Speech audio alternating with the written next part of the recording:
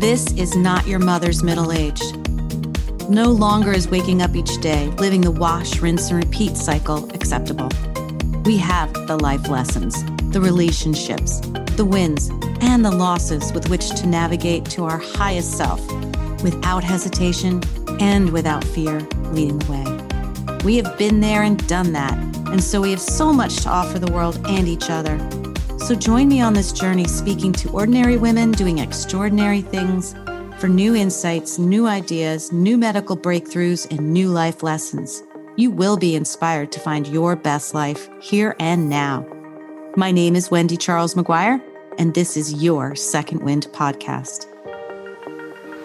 Here we are, Second Wind, and I have a really neat conversation for you today. It's not the normal, it's a little different, but it's something that I am so excited to share.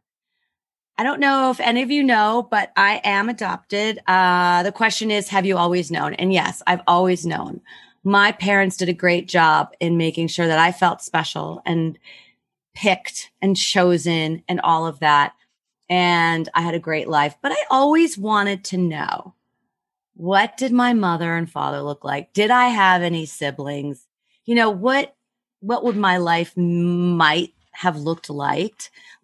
But I didn't really start searching till about 18 years old. Well, I am now almost 56. So I have been looking for years and years and years. I even hired a private investigator who, after 10 years saying, I almost figured it out. Your files are the biggest files, died and left me nothing.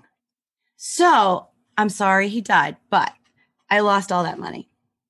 Then I just kind of went on a quest about 2 summers ago, and it will be 2 summers ago, this summer of 2021. I said, I've got to be able to do this. People can find people.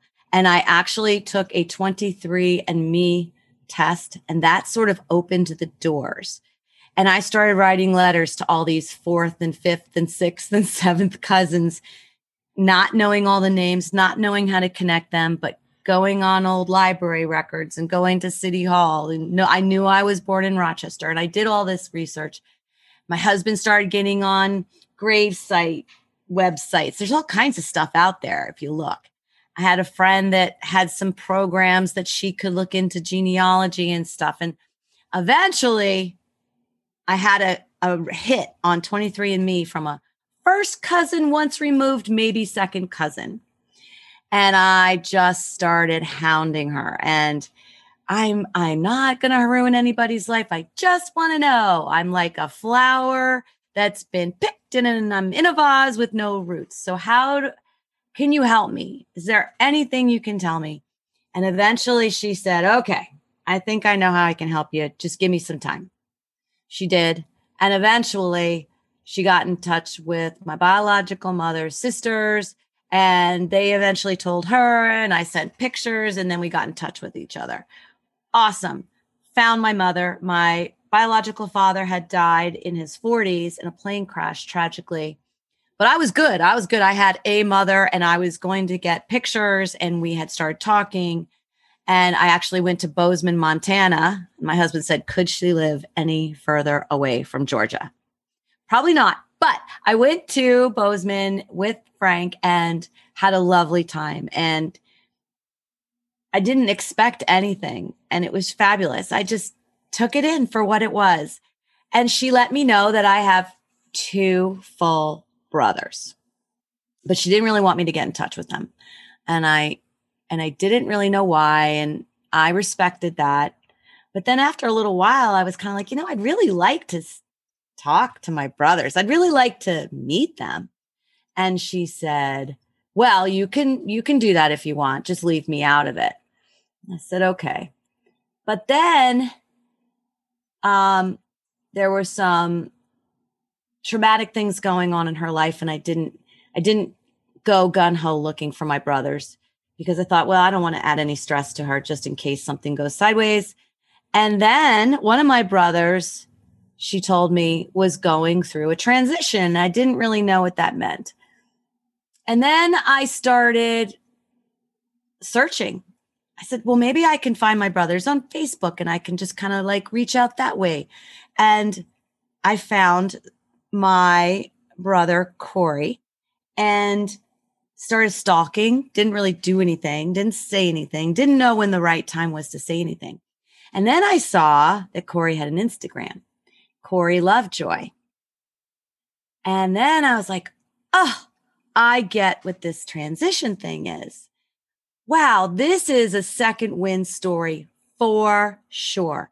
If for no other reason, I need to get in touch with Corey to be on the Second Win podcast, because talk about shifting, talk about taking your reality, flipping it upside down, putting it in a mixer and coming out the other end. And I said that I'm just going to see if maybe Corey wants to be on Second Win the podcast and see where it goes. So I sent a little message on Instagram. I think I DM'd you, and I said, hey, I've got this podcast. I know you want to grow your audience. I love what you're doing. Would you consider being on my podcast? And Corey wrote back, I'd love to. That sounds great. And we arranged a phone call the next day. Corey, what happened? Well, first I should say, welcome to the podcast, Corey Lovejoy. Thank you. Thank you so much. I've been really looking forward to this.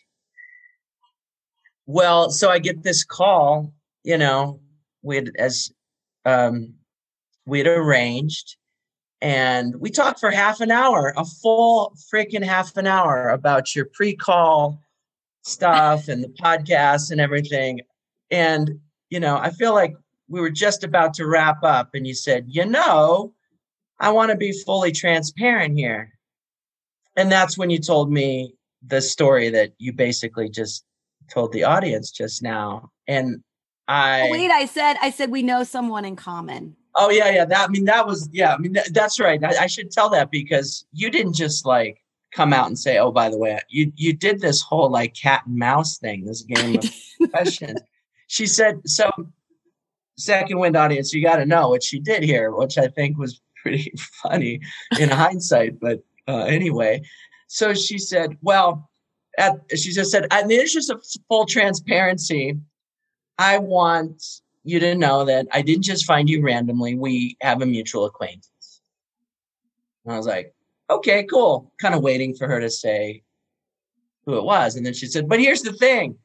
This mutual acquaintance doesn't want to know about our connection and the connection to her. And I'm like, whoa, girlfriend, stop right there, because no, you can't do that. You can't like say something like that and expect me not to take the bait, and I expect you to completely spill your beans right here. I'm gonna go fly to Georgia and figure it out. But I don't think you got on the call expecting to tell me, did you? I mean, that's the way you. I had no expectations. Yeah, just were like, if it feels right or whatever. And then I think you, maybe even part of you thought that you might have to just, or you could get away with just sort of saying, hey, I it's not random that I found you. I know someone in common, but yeah, I didn't have it scripted out, Corey. I just was like going like everything else. I just hit the go button, see what happens. Yeah. Well, so I was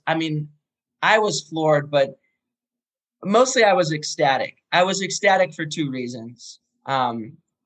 One, I had always wanted a sister.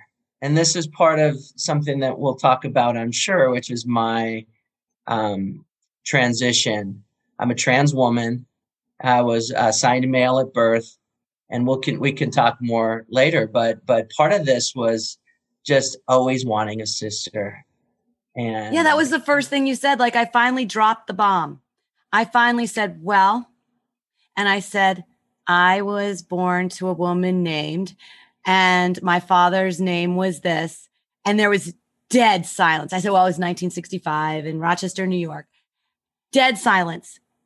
And then you go, I always wanted a sister. And I said, oh, well, that went well. That could have gone a million different ways. But you said that. And I was just like, Oh my God, this was it. This was the right time. The other thing I was ecstatic about was the timing, because I mean, I love you, and you know, we've spoken, I think, every day. I remember after a few days, I said, "Oh, I won't talk to you every day. I promise, I won't call you every day." And then the next day, I called you. I'm like, "Okay, I'm going to call you every day." Like we get And I said, that's fine. Yeah, we've I got said, time to that's make fine. up. So I'm excited to get some wisdom from my older sister, and I love you, and I've loved all this this connecting we've done. But what I'm excited about is to have an older sister who's wiser and can, teach me some things. I consider my life girl school, and I need teachers. I need teachers. There's nothing that you learn as a 48-year-old male. There's nothing that you learn growing up in this society as a male that really prepares you for living as a woman. The other thing that was so ecstatic about then, and I just am more and more astonished the more I think about it, is just the timing, because I cannot think of a more important time in my life to have a sister. It's just like, this is the universe just, I feel like, completely had my back on this one. And you showed up at a really, really low point in my journey. But let me take you back to the journey. So yeah, I was born the third of three children to our parents, and assigned male at birth, and grew up doing various things, and had a successful career in financial services. Had a wife of almost 20 years at that point, and two beautiful children. It's always hard for me to figure out where to tell this story, because I'm going to always have to come back and fill in the pieces. But I'll tell you what I told you, which is where I usually start the story is, after years and years of deep meditation practice and what I call, personal self-discovery and introspection, I started to do plant medicine ceremonies, song circles. And at one of these that I did in Utah with a buddy, I got what I call a download. I call them downloads from the universe. They may be my subconscious. They may be, God. I don't know, but I call them God. I call them downloads from the universe, and they're brilliant and they serve me really well. But I've gotten a number of these in various settings, and I got one of these that said, "You're a girl. You're a girl. You're a girl." And it hit me like a, Mack truck. Yeah. What do you say? Like you, I mean, I've never done one of these ceremonies, but you've come out of it eventually, and you're now sitting with this information, this download. And I would be like, what is happening? Like, well, I don't even know. I was. I mean, it definitely was not clear what this meant by any stretch of the imagination. As part of this ceremony, I got a little more vision. There were pieces of my life that started to make sense. The patterns started to emerge. The picture started to emerge. The pieces of the puzzle started to fall in place just almost immediately. The minute I got this kind of download and said, I just considered it. Like, just started to, I didn't know what it meant. Like, I didn't know if this was I think some of the downloads I get are very much metaphors. And I didn't know, do you mean literally a girl? Or is this a metaphor? And so it took a while to unpack it. But then when I came out of it, I even already started to recognize some things that had happened, that said the ways that I thought about myself in the past that started to make sense. So probably the biggest thing is that I've always wished I was a girl. For as long as I can remember, that's the only thing that I was ever conscious of regarding being trans is that I just wanted to be a girl. I just, little kids, other little boys, I should say, wish they could be, wanted to be race car drivers when they grew up, wish they could be astronauts or whatever. I wanted to be a girl. And needless to say, I never said anything. I mean, that to me, not only was that not okay I didn't feel safe in my, family unit. I didn't feel safe in the culture and where I was living. Like, no way. I mean, that's when I grew up, where I grew up, on the playground, the worst thing a little boy could say to another little boy is, "You're a girl. You're Oh, being a yeah. girl. You're acting like a girl." Right. Mm-hmm. That was and that was like, that would just created a lot of shame for me of just like, what's wrong with me? What's wrong with me? Why do I wish I was a girl? And I would just, ignore it. And if I kept myself busy enough and distracted enough, then it wouldn't bother me. You said you distracted yourself by excelling in things, right? Just like staying busy. Athletics. Staying busy. Yeah. Yeah. Athletics. I was a cross country ski racer, and I trained to an extreme in that. And then when I got into business, I did that to an extreme. Everything I do seems to be to an extreme. And I think a lot of that is driven by just like trying to fill this hole that could only be filled one way. And, and that's to sort of recognize, my identity, and accept myself at this very core fundamental level. So all that started to make sense, but it wasn't like, the light came on and it was like, oh, goody, I'm trans, like that's what's going on here. Because, as I wrestled with this, you were a girl, it wasn't straightforward. I didn't think, oh, I'm trans.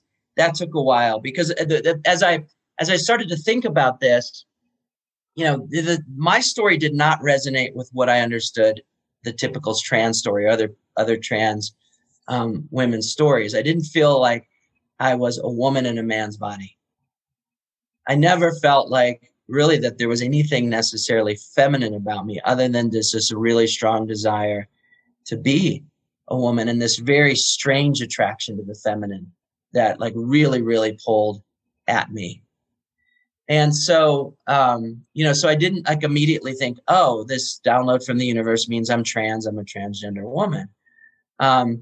But eventually I came to the conclusion, oh, I must be trans. And ultimately it was really logical. I mean, the evidence was, from my perspective, that I was either a mentally ill, cisgender, heterosexual man, because I just had this pathology, this mental illness where I wished I was a girl. I don't know. I mean, it seems plausible enough. You actually kicked that. Oh yeah. I mean, that's kind of the narrative I lived under. That's kind of the narrative I lived by. And I'm like, okay, well, I didn't know that. I just thought something was wrong with me. And it's like, and it was very shameful to talk about. And I wasn't going to talk about it. I never told anyone.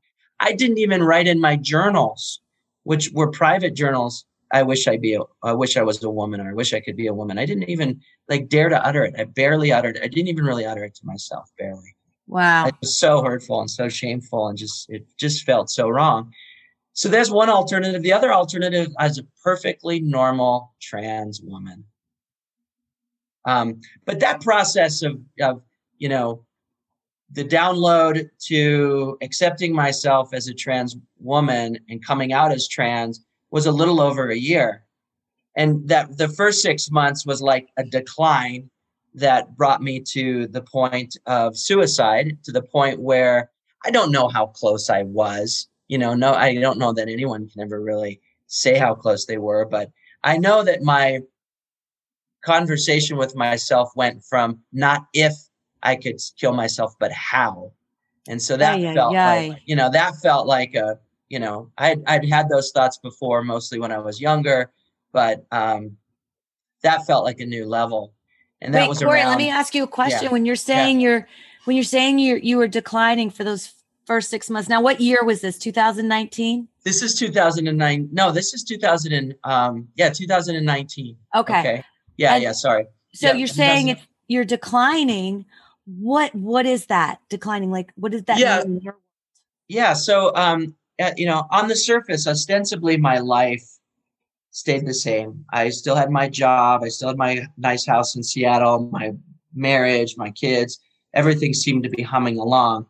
But inside I was unraveling.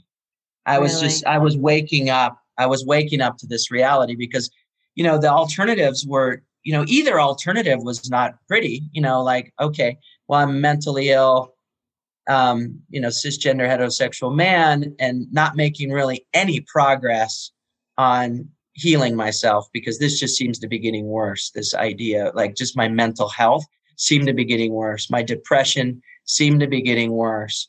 And so, and I was trying everything. I was meditation. I was seeing a therapist. Like, I was doing these plant ceremonies, and I just, this hole that was inside of me just seemed to be getting bigger. And on the one hand, I was at like the pinnacle of like success in a lot of ways in terms of like my profession. I mean, I had a great job. I was the director of compassion in a wealth management company. Director of compassion in a wealth management. Yeah. And that's a whole nother, story. And like, that was like a very envious role, and it was a very fun role, and it allowed me a lot of freedom. And it was like my dream job. Yeah. You did a lot of public speaking. A lot of public speaking. Yeah, that's what our mother sent me a video of you doing one of your speaking gigs, and you're in a suit and you're doing your thing. And I was like, what? I have a very smart brother. Well, thank you. Yeah. So, so on sort of the surface, everything was great, but I'm like, I'm not getting any closer. Like, I'm just, it seemed like almost the more success I had in that life, it seemed like the deeper the hole. Yeah. The bigger the hole. So I felt like, I've described this as like my life just kind of fell apart, but it was like a hollowing out from the inside. Like, this hole just got so big. Can you describe what that feels like?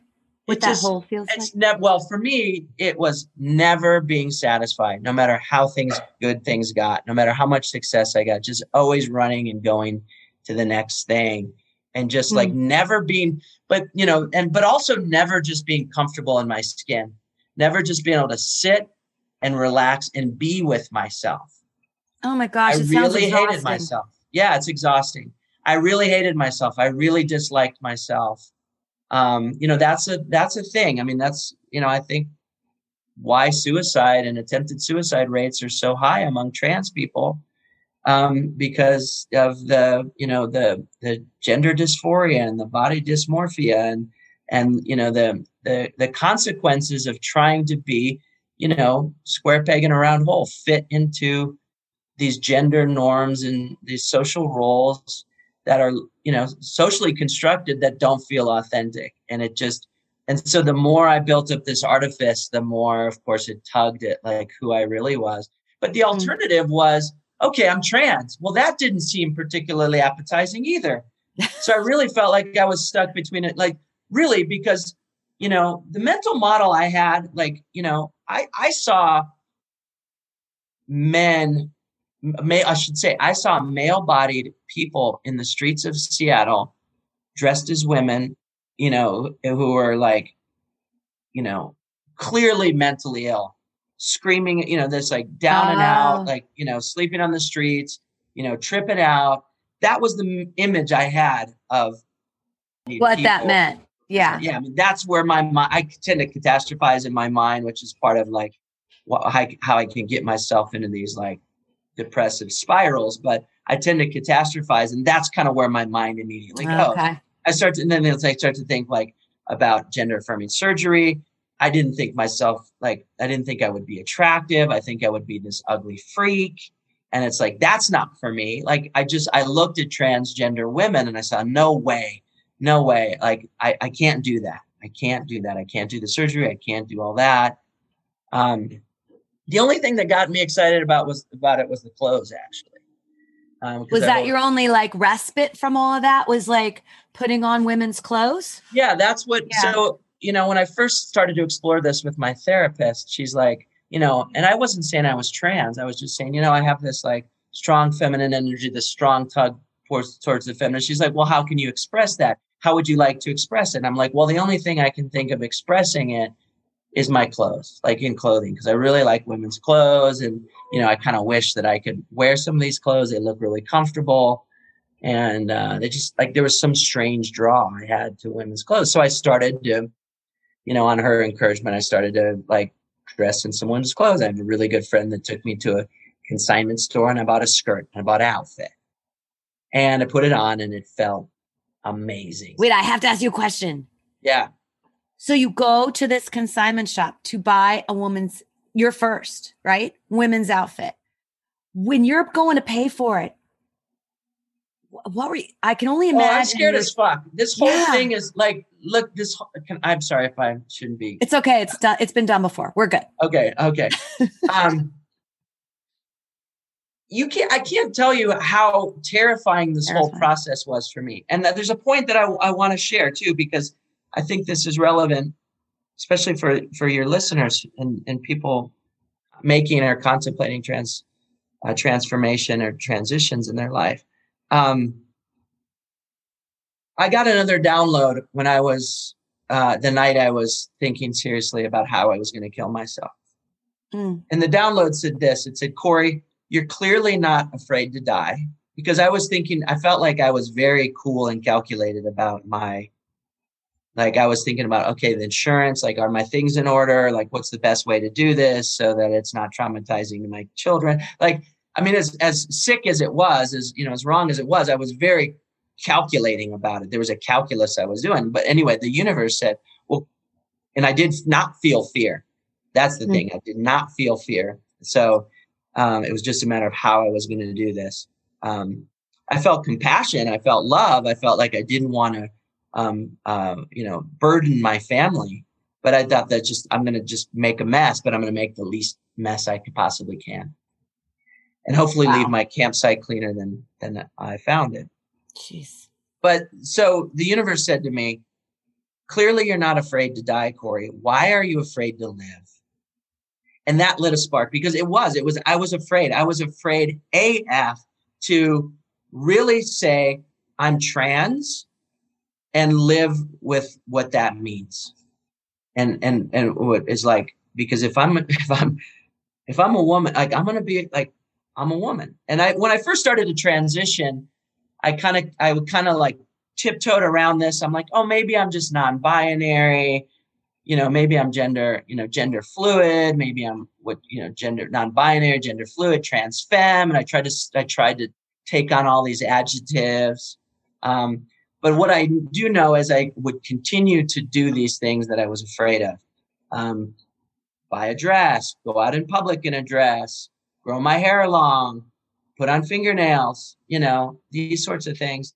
And I loved it. And it just started to fill me up. And I knew it was more than just the clothes. I knew it. I mean, there are cross-dressers. There are people that like to cross-dress, and I think that's totally cool. And I think that, should become, more normalized.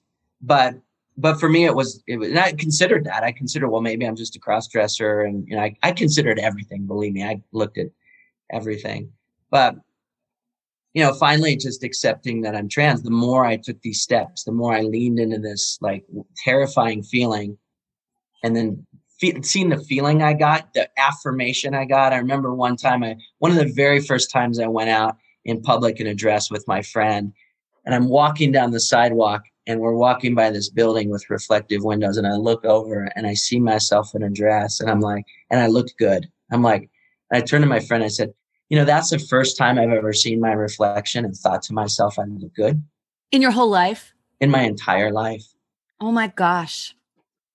Because now you're like 49 now. So this is last summer, right? So, okay. So 2009, so summer of 2019, which is sort of synchronistically around the time. It's around the same time. You find out I exist. Yeah. I don't think that's any kind of a coincidence personally, not from my perspective. So then that's like December, January of 2020, last year. And then I start to come out. I start to come out to my friends. I start to wear women's clothing. I start to, I get to August. I start to take hormones. HRT, hormone replacement therapy. So I started to physically transition in August. In September, I came out publicly on LinkedIn. And then it's just been, girls' school ever since. And the reason I call it girls' school, and this is a really important part of the story, I think, is that when I came out, I was surrounded by an amazing community of friends. I have a lot of great friends, both in Seattle and around the country and really around the world. And they were all very, very supportive of me. And they said, congratulations. We love you no matter how you show up, which was exactly their right answer. But one of my friends, Kate, who you know now, Wendy, said to me, she said those things. And then she said what was life-changing, which was like, honey, you've got work to do. We got to figure that, I'm going to help you figure this out. She didn't say that, but she just like something inside of her just clicked. She would be a really interesting person to have on your podcast too, by the way.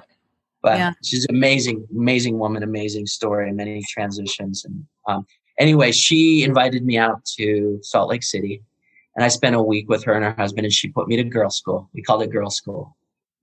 She did my nails. She took me to her hairdresser, hairstylist. She took me to an esthetician. I got waxed. I got a facial. I got my eyebrows plucked, and I got my eyelashes permed, and I got to dress however I wanted all the time. And I just affirmed and supported. And I have two other really good friends here in Salt Lake City. And of course, we're in the middle of the pandemic, but I joined their kind of quarantine bubble. And that was awesome. And I went back to Seattle, and I was miserable.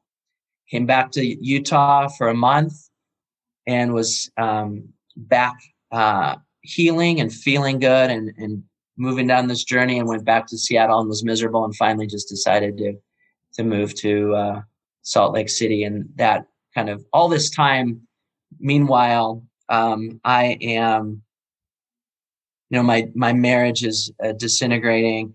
I'm getting myself addicted to pot, because that's the only, that it served me in many ways, both in the sort of physical pain I was feeling, in the mental pain I was feeling, and then just like as a way to check out and numb through this process. So, needless to say, that wasn't great for my family. And so, I'm now separated from my wife.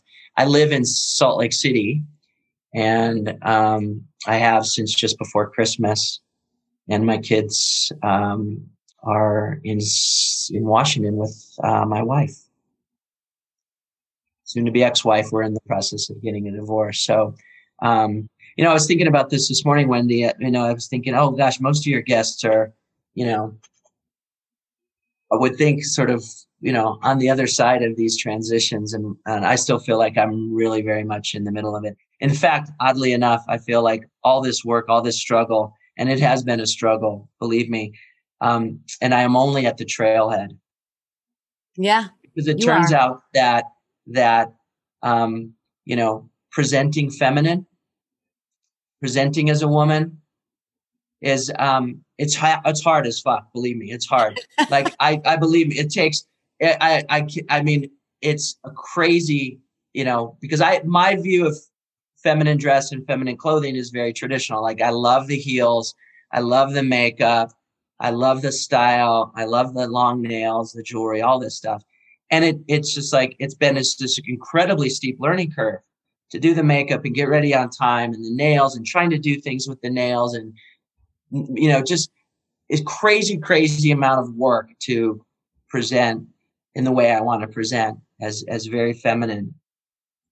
And as hard as that's been, and as much as it's cost me in terms of like my professional life and in a lot of my relationships, I feel like I'm just at the trailhead, because the external stuff's easy.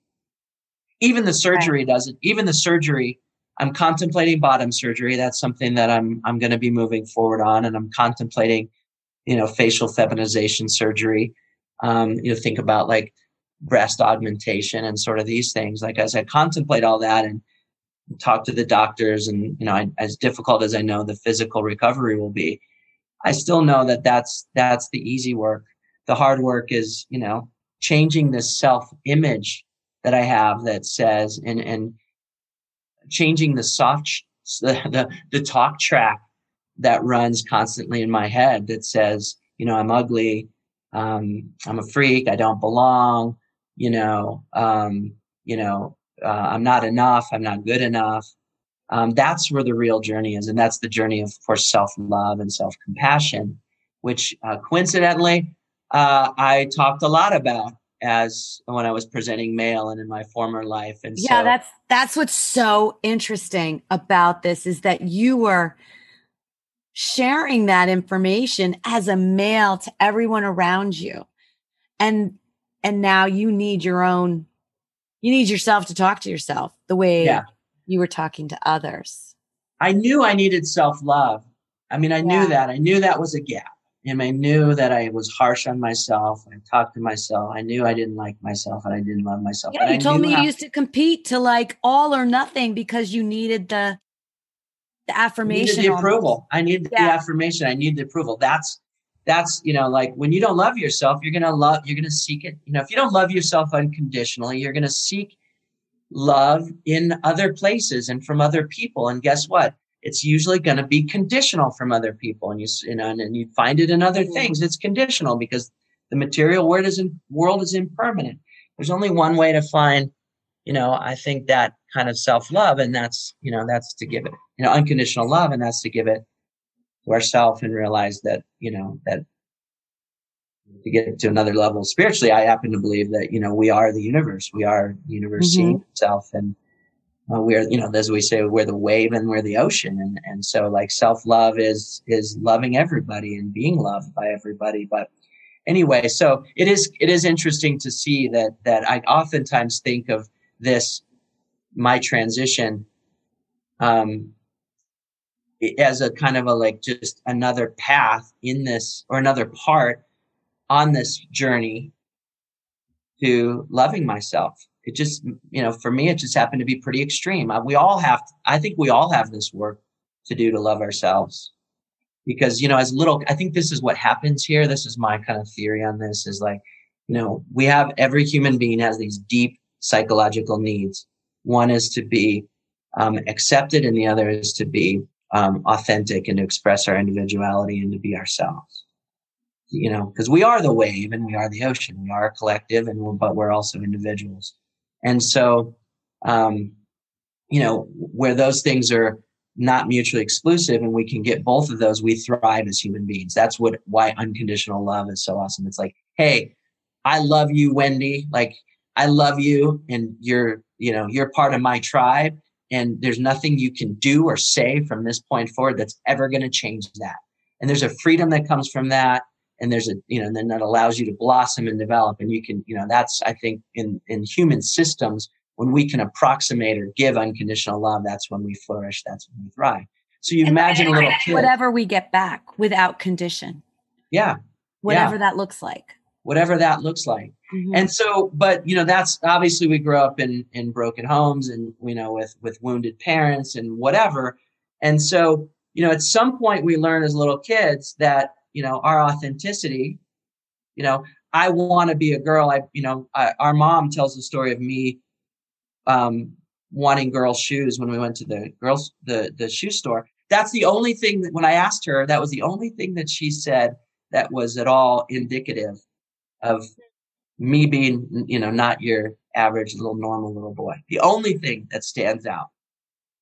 Anyway, but, she bought them for me and I ran around and outgrew them, but I wasn't in school, and we lived, but, you can imagine what happens as you start to do things that are different from the group, the kids. You get to school, you start to express yourself, and immediately you get put out of the group. You get shamed, you get bullied, and you slowly learn that it's not okay to be yourself.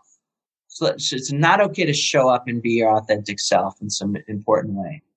How you dress, how you speak, and slowly. And so these things become mutually exclusive. The need to be accepted and loved and by the group and, by the people who take care of you, your caregivers and everybody and your family and friends, and the need to express your authenticity.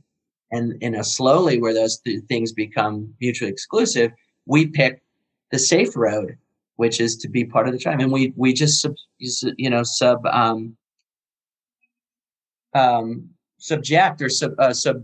subjugate, I should say, our own needs to the needs of the group, and we stop expressing ourselves, and slowly pieces of ourselves die.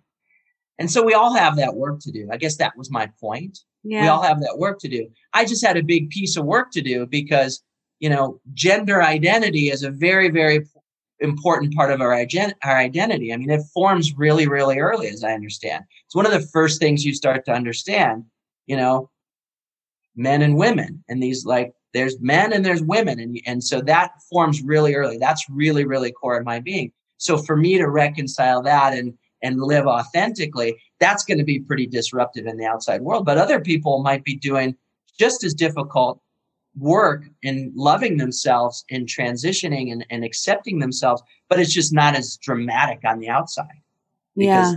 because they are cisgendered and they don't have that misalignment. So let me ask you a couple questions because I'm sure our audience is wondering, as I would be, and as I did. So you were living in Seattle. How did you tell your wife of almost 20 years, hey, I've decided, I got this download? How would you tell that to your wife and your kids? Well, I didn't do it very well because I didn't just kind of blurted out what was top of mind at the time. When I came out to my friends, I read from them this journal entry, and that was kind of how because I started to explore it open. When I came out to my wife, I didn't say, "Hey, I'm a trans woman, and here's the story." What I came out is like, "Hey, I kind of feel like maybe I should have been born a girl," and that that's really how it came out, and um, and we were going through a lot of stuff in our marriage, and this is the middle of like this major depressive episode I have too. So it has not been pretty in terms of like how I've handled it. So I mean, I don't have any regrets for coming out. I do have regrets for how I did it in the sense that, I feel like I did the best I could with what I have, but Right. now in hindsight, it's like, wow, like, okay, well, that sure was, I don't know, maybe it could have been cleaner. I don't know. Well, Corey, I have this quote that people hear you from the place in your heart that you speak from. And that's the only place you can speak from, and whatever's in your heart at that time. And that's what was in your heart. Like, and you didn't even know at that point really what the next paver on your path was, where it was going to land you. You just didn't know. So yeah. What can you do with that? Well, and you can't know. I mean, I think that's kind of the definition of this transition or these transformations. We call it transition, you transition from one gender to the other, but it's really a transformation. I think transition is too small a word. It's a complete and utter transformation. You said it early on, like, yeah, my life was, shaken up and, the pieces were thrown up, but I mean, I just can't describe how disruptive it is to make this transition in every part of my life. I mean, my at the level of my blood chemistry with the hormones and just like everything feels different to me. It feels wonderfully different, but it's also scary, and you never know what those pavers are. I think in real transformation, you don't know what the next step is. I think that that's what makes it so tough, is it's just, you just don't know. And that's why it's so scary, and it requires taking this leap. It requires community. It requires, being ready, because you ultimately always jump. If it's real transformation, you always jump into the unknown. But you and I were talking how to really do your soul's purpose, your highest self, be in alignment. You have to go ahead and take the leap, as you say, or jump off the cliff, and know that the universe is there with your safety net. You're not going to fall. You may stumble, you may trip, but you're just not going to fall. You're going to be caught. I think that's great. And I mean, I think that if people can remember that when they do that, that's phenomenal. And I believe you're right. I found, though, during my transition, what happens when I get really, really scared and am really kind of facing the unknown, I have a hard time convincing myself that the universe has my back. Yeah. And so I just didn't feel that. I mean, it literally feels like I'm, jumping to my death metaphorically. Every time I take like the next leap, when I hit the next kind of milestone. So that's a good question. So how do you keep going? Because I would imagine you've had moments, and we didn't talk about this, but I would imagine you've had moments where you're like, okay, wait, it would be way easier if I just reversed, went back home, put the dresses away, went back to my corporate job, and just called it a day. I mean, that would be the easy way out, right? You would be miserable. But if you were like, okay, this is too scary, what keeps you moving forward and not taking the easy way out? It's a commitment. I don't know if it's even a commitment. I know now that I have to pursue this alignment. There's no way. I can't live. I mean, like, I will live in alignment with my purpose as best as I know it. Okay. I don't say I have perfect, like, I don't know. I mean, I've got some ideas what my purpose are, but it's changing and it's evolving. But like at this point in time, I'm going to live as authentically and in alignment and in congruence with my purpose as best as I possibly can. I don't want to live any way else. So I don't know. Like, I don't know. I can't say, this is all going to work out. Like, I don't actually take a ton of salt. I mean, it's good. When I'm here and everything's great, like, it's easy for me to say the universe has my back, but that doesn't always mean it's going to be easy, right? Like the universe could have my back and it could be, it could be a tough road. So the only thing that really, really motivates me is the fact that I'm way more miserable when I'm out of alignment than when I'm in alignment. And I've just kind of tuned into that. And it's like, you know what? I know how that story ends.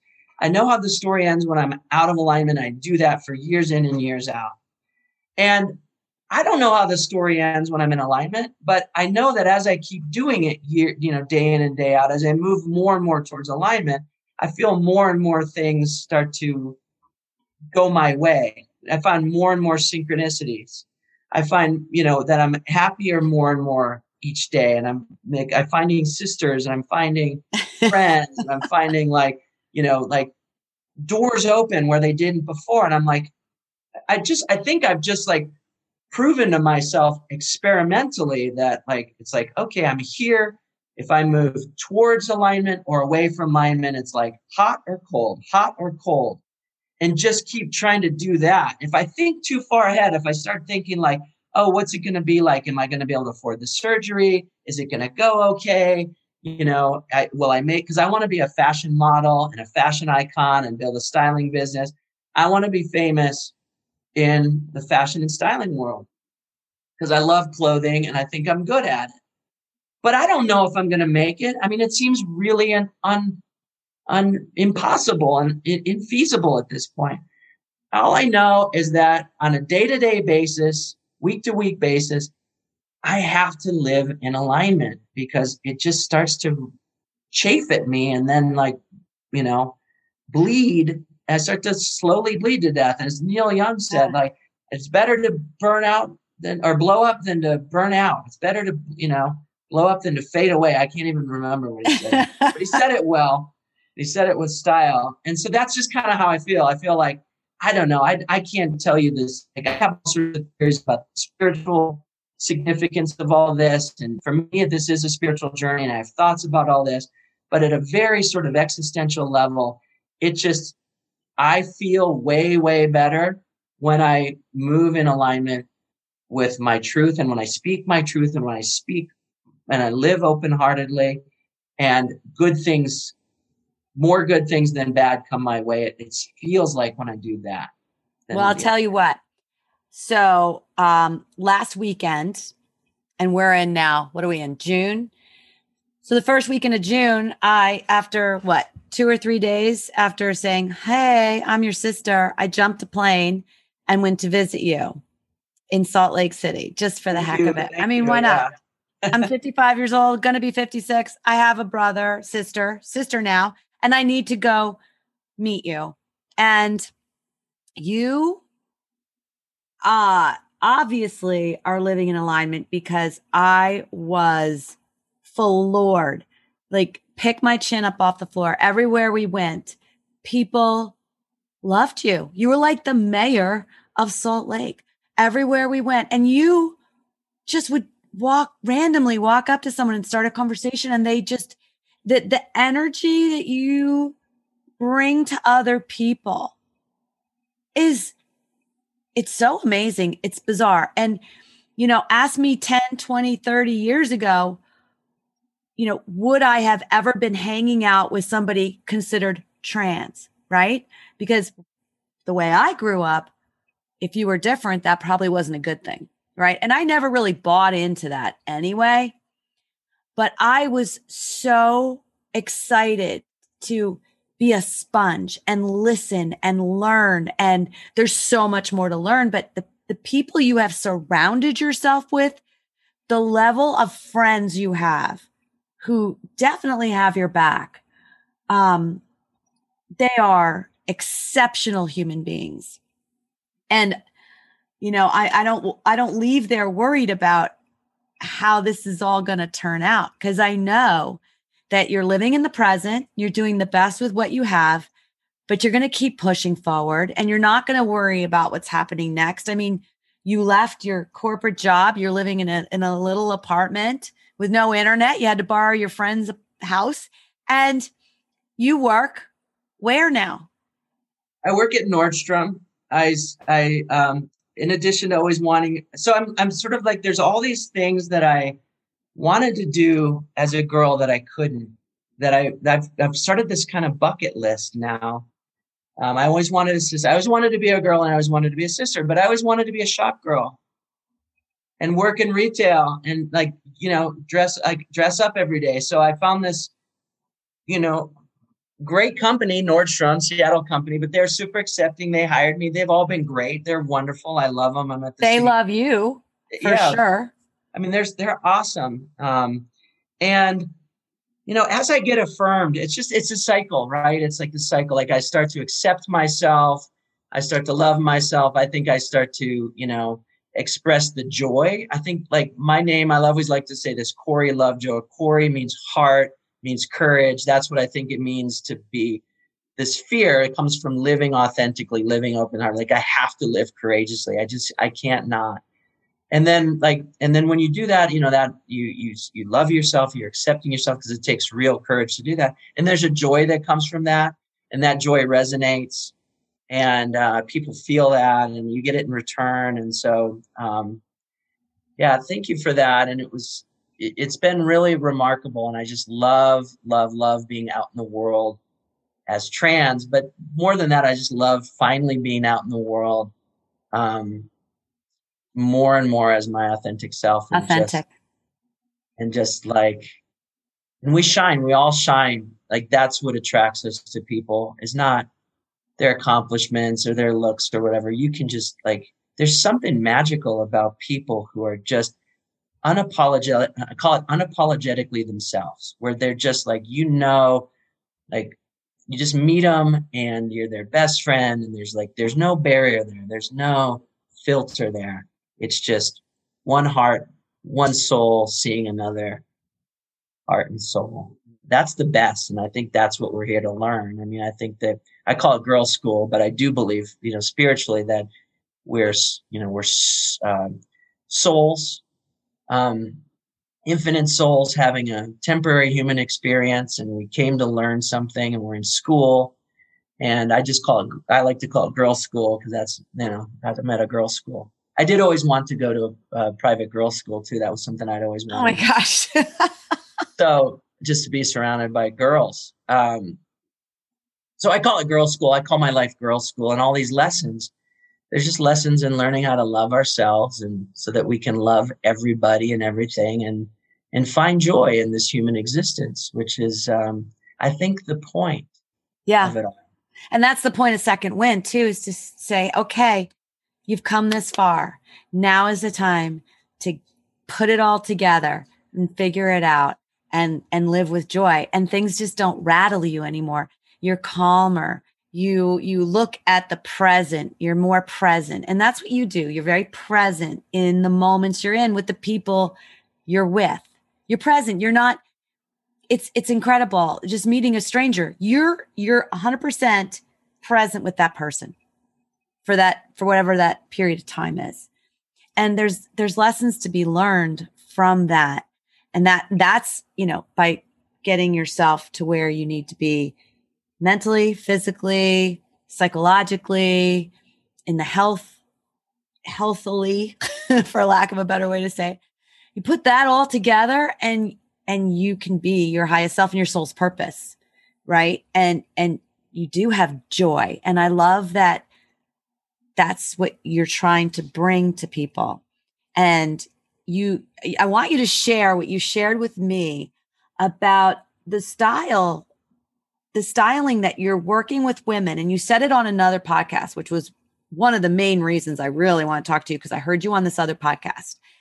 And I loved how you shared how interesting of a story it's been going from a man's world to a woman's world and all the differences that there are.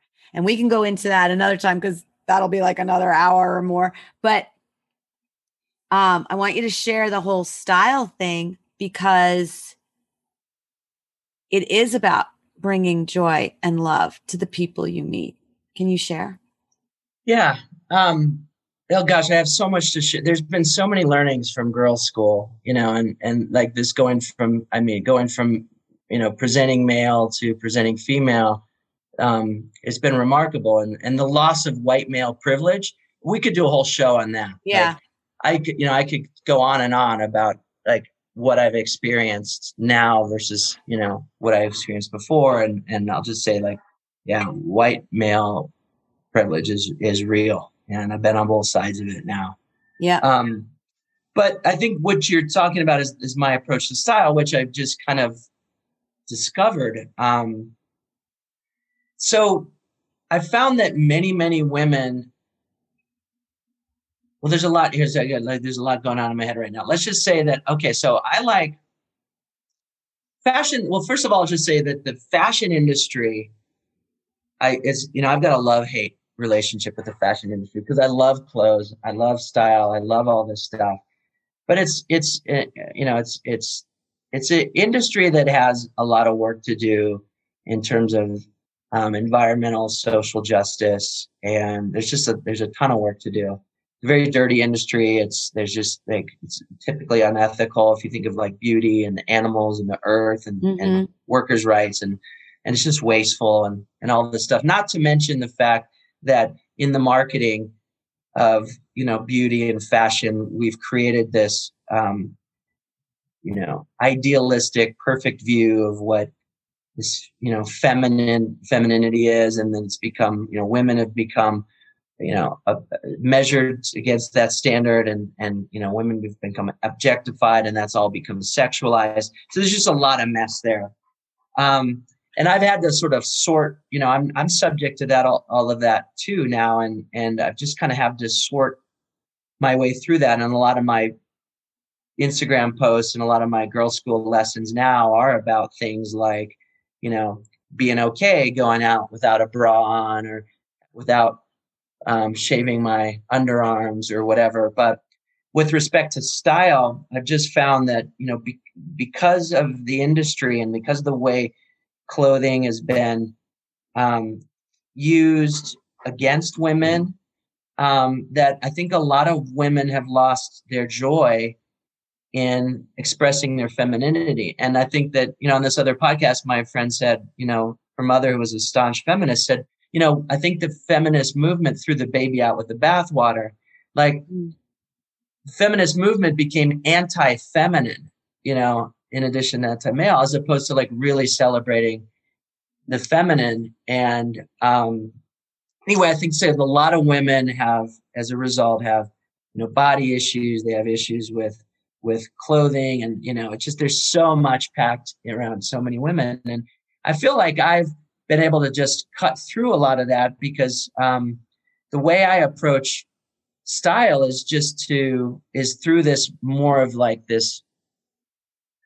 I see style as an opportunity to express your personal power. Okay. Mm.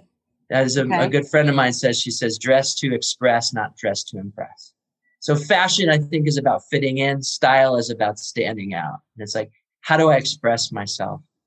How do I want to, how can what I put on my body amplify what I'm feeling? I'm at my friend's house right now. You mentioned the internet. He's got two super cute, gorgeous little girls. You've met them, Wendy. They're amazing.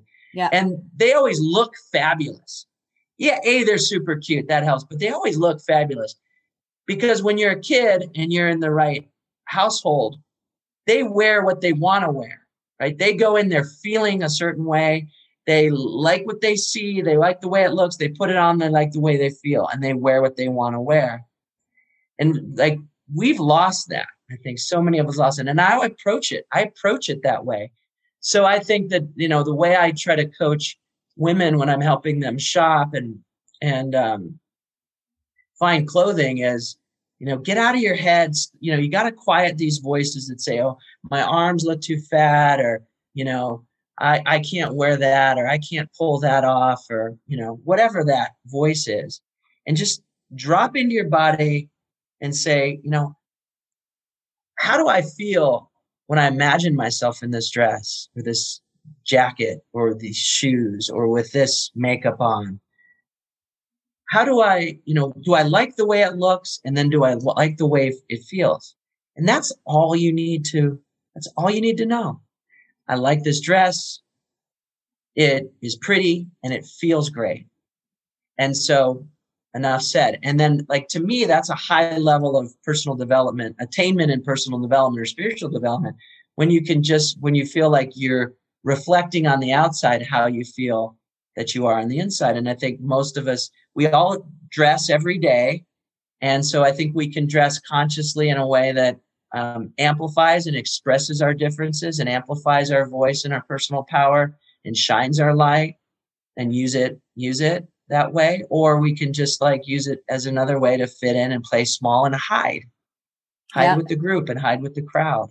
Yeah. I'll never forget what you said to me because, you come to pick me up from the airport and I well, so I'm kind of a disappointment for you because, I wear jeans and I wear t-shirts and I don't do my nails because I do dishes at the restaurant a lot. And I don't have a lot of jewelry and I don't really wear makeup and I'm just so basic and I really don't like shopping.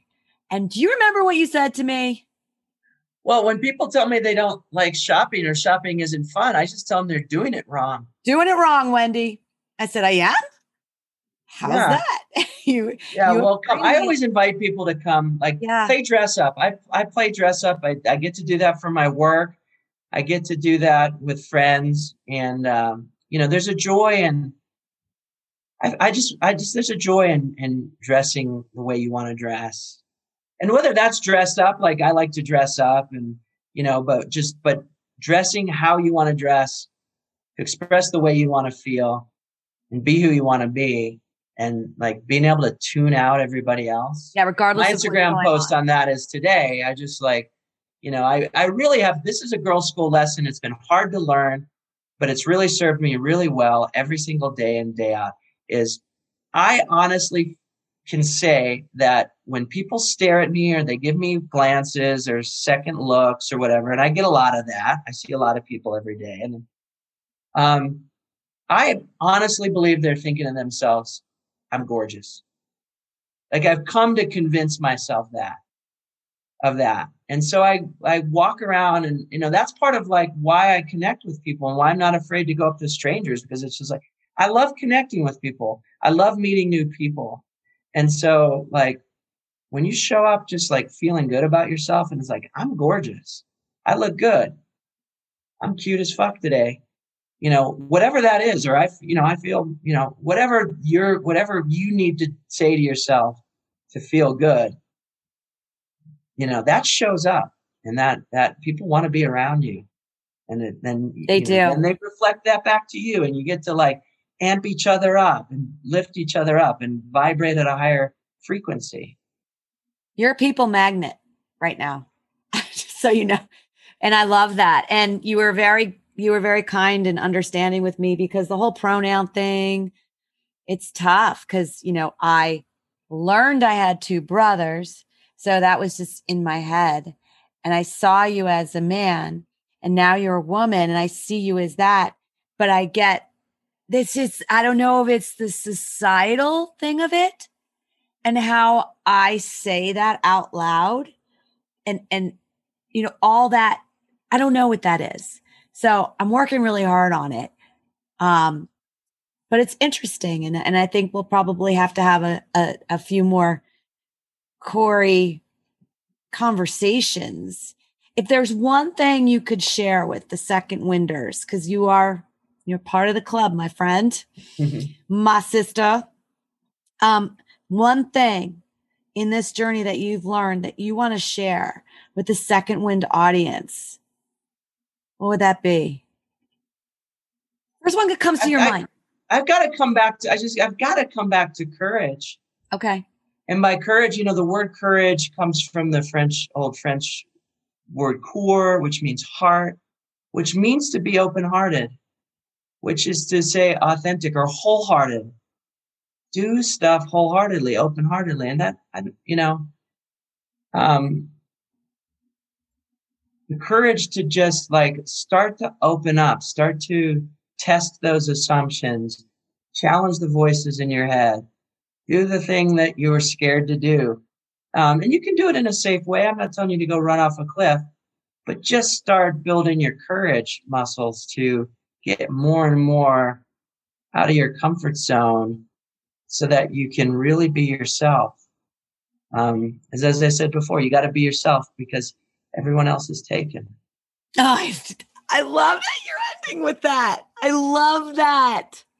Oh my gosh. How can people follow you? Because that's where the magic is. Like if you jump on Instagram and you look jump on Instagram. I'm trying to figure out, like everyone else in our generation, trying to figure out the social media thing. It's scary. It's fun. But I'm on Instagram.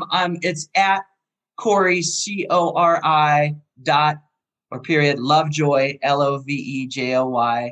That's we'll share it in the show notes. Share it in the show notes. And then I'm going to figure out TikTok soon, because that's where the action is right now. Maybe a Clubhouse. Yeah.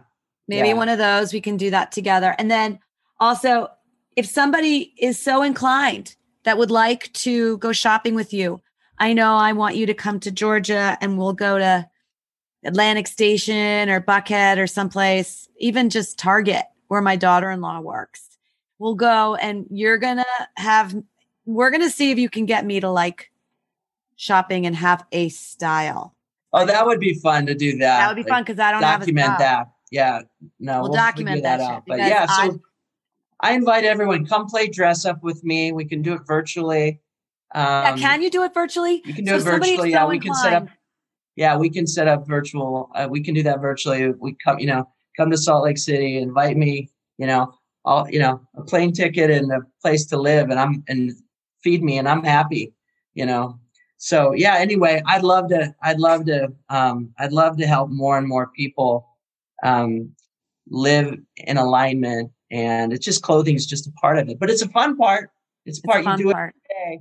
It's a part where if you do it right, and if we're all more conscious about how we dress, it can be both good for us personally, but it can also be good for us societally and environmentally, because if we're more conscious about how we're dressed, we can pick, responsibly made and responsibly sourced products. It can feel good. We can move out of these like gender norms and social conditioning that is so healthy and unhealthy in a lot of ways. I could go on and on, but we want to end the show, I think. So, but thank you so much. People DM you if they want. Should they DM you on? For sure, reach out. I should say, yeah, like so. Or email. Email me. DM me on Instagram. I'll answer any question. You know that, Wendy. Like, I'm an open book. I can be a safe resource to, if you want to ask questions about trans or, anything, ask me, because I feel like that's part of my work, is just to educate people. And I'm not offended. And yeah, there's no question you can't ask. There's no question you can't ask every question. Yeah. So, and I encourage people to call me, because I want to be that safe place where people can call and ask questions and say stuff that maybe they weren't able to say or ask someone else. I love that. And I love people. So call me. I love it. Thank you. Great. Well, we'll put all that in the show notes, and I will be continuing having conversations with you, sister. And I am blessed to have you in my life, and I appreciate your time. Just think, it was a week and a couple of days ago that we first talked. It's crazy. It's not even 3 weeks that I know you existed. But I'll just tell you and your audience what I tell everybody. I feel like I won the sister lottery. I mean, this could have gone any way. You meet a sister, and who knows who you meet. You don't get to pick your family. But I honestly feel like I won the sister lottery. You were the perfect sister at the perfect point in my life. And I just love you so much, even though I've only known you 3 weeks. I feel like I've known you not even 3 weeks. I've known you my entire life. And you're you're such a loving, caring soul. I love you. Oh, I thank you so much, Corey. And I just want to say one thing that you said that really made me feel so good. Like, when we're walking around and you're introducing me as your sister, it was so nice to have somebody want me to be their sister. So right back at you with the love and everything. So thank you, my friend. And until next time, breathe in your second wind. Thank you for listening today. I hope that something you heard made you smile, made you think, and made you feel. If these incredible stories empowered you, awakened you, or left you feeling inspired, make sure to share with a friend and write us a review on iTunes so we can continue to change lives through this content. Make sure you tag us while you're listening on our Facebook group, My Second Wind, or hit the link in the show notes to join the conversation. Until next time, go ahead and breathe in your second wind.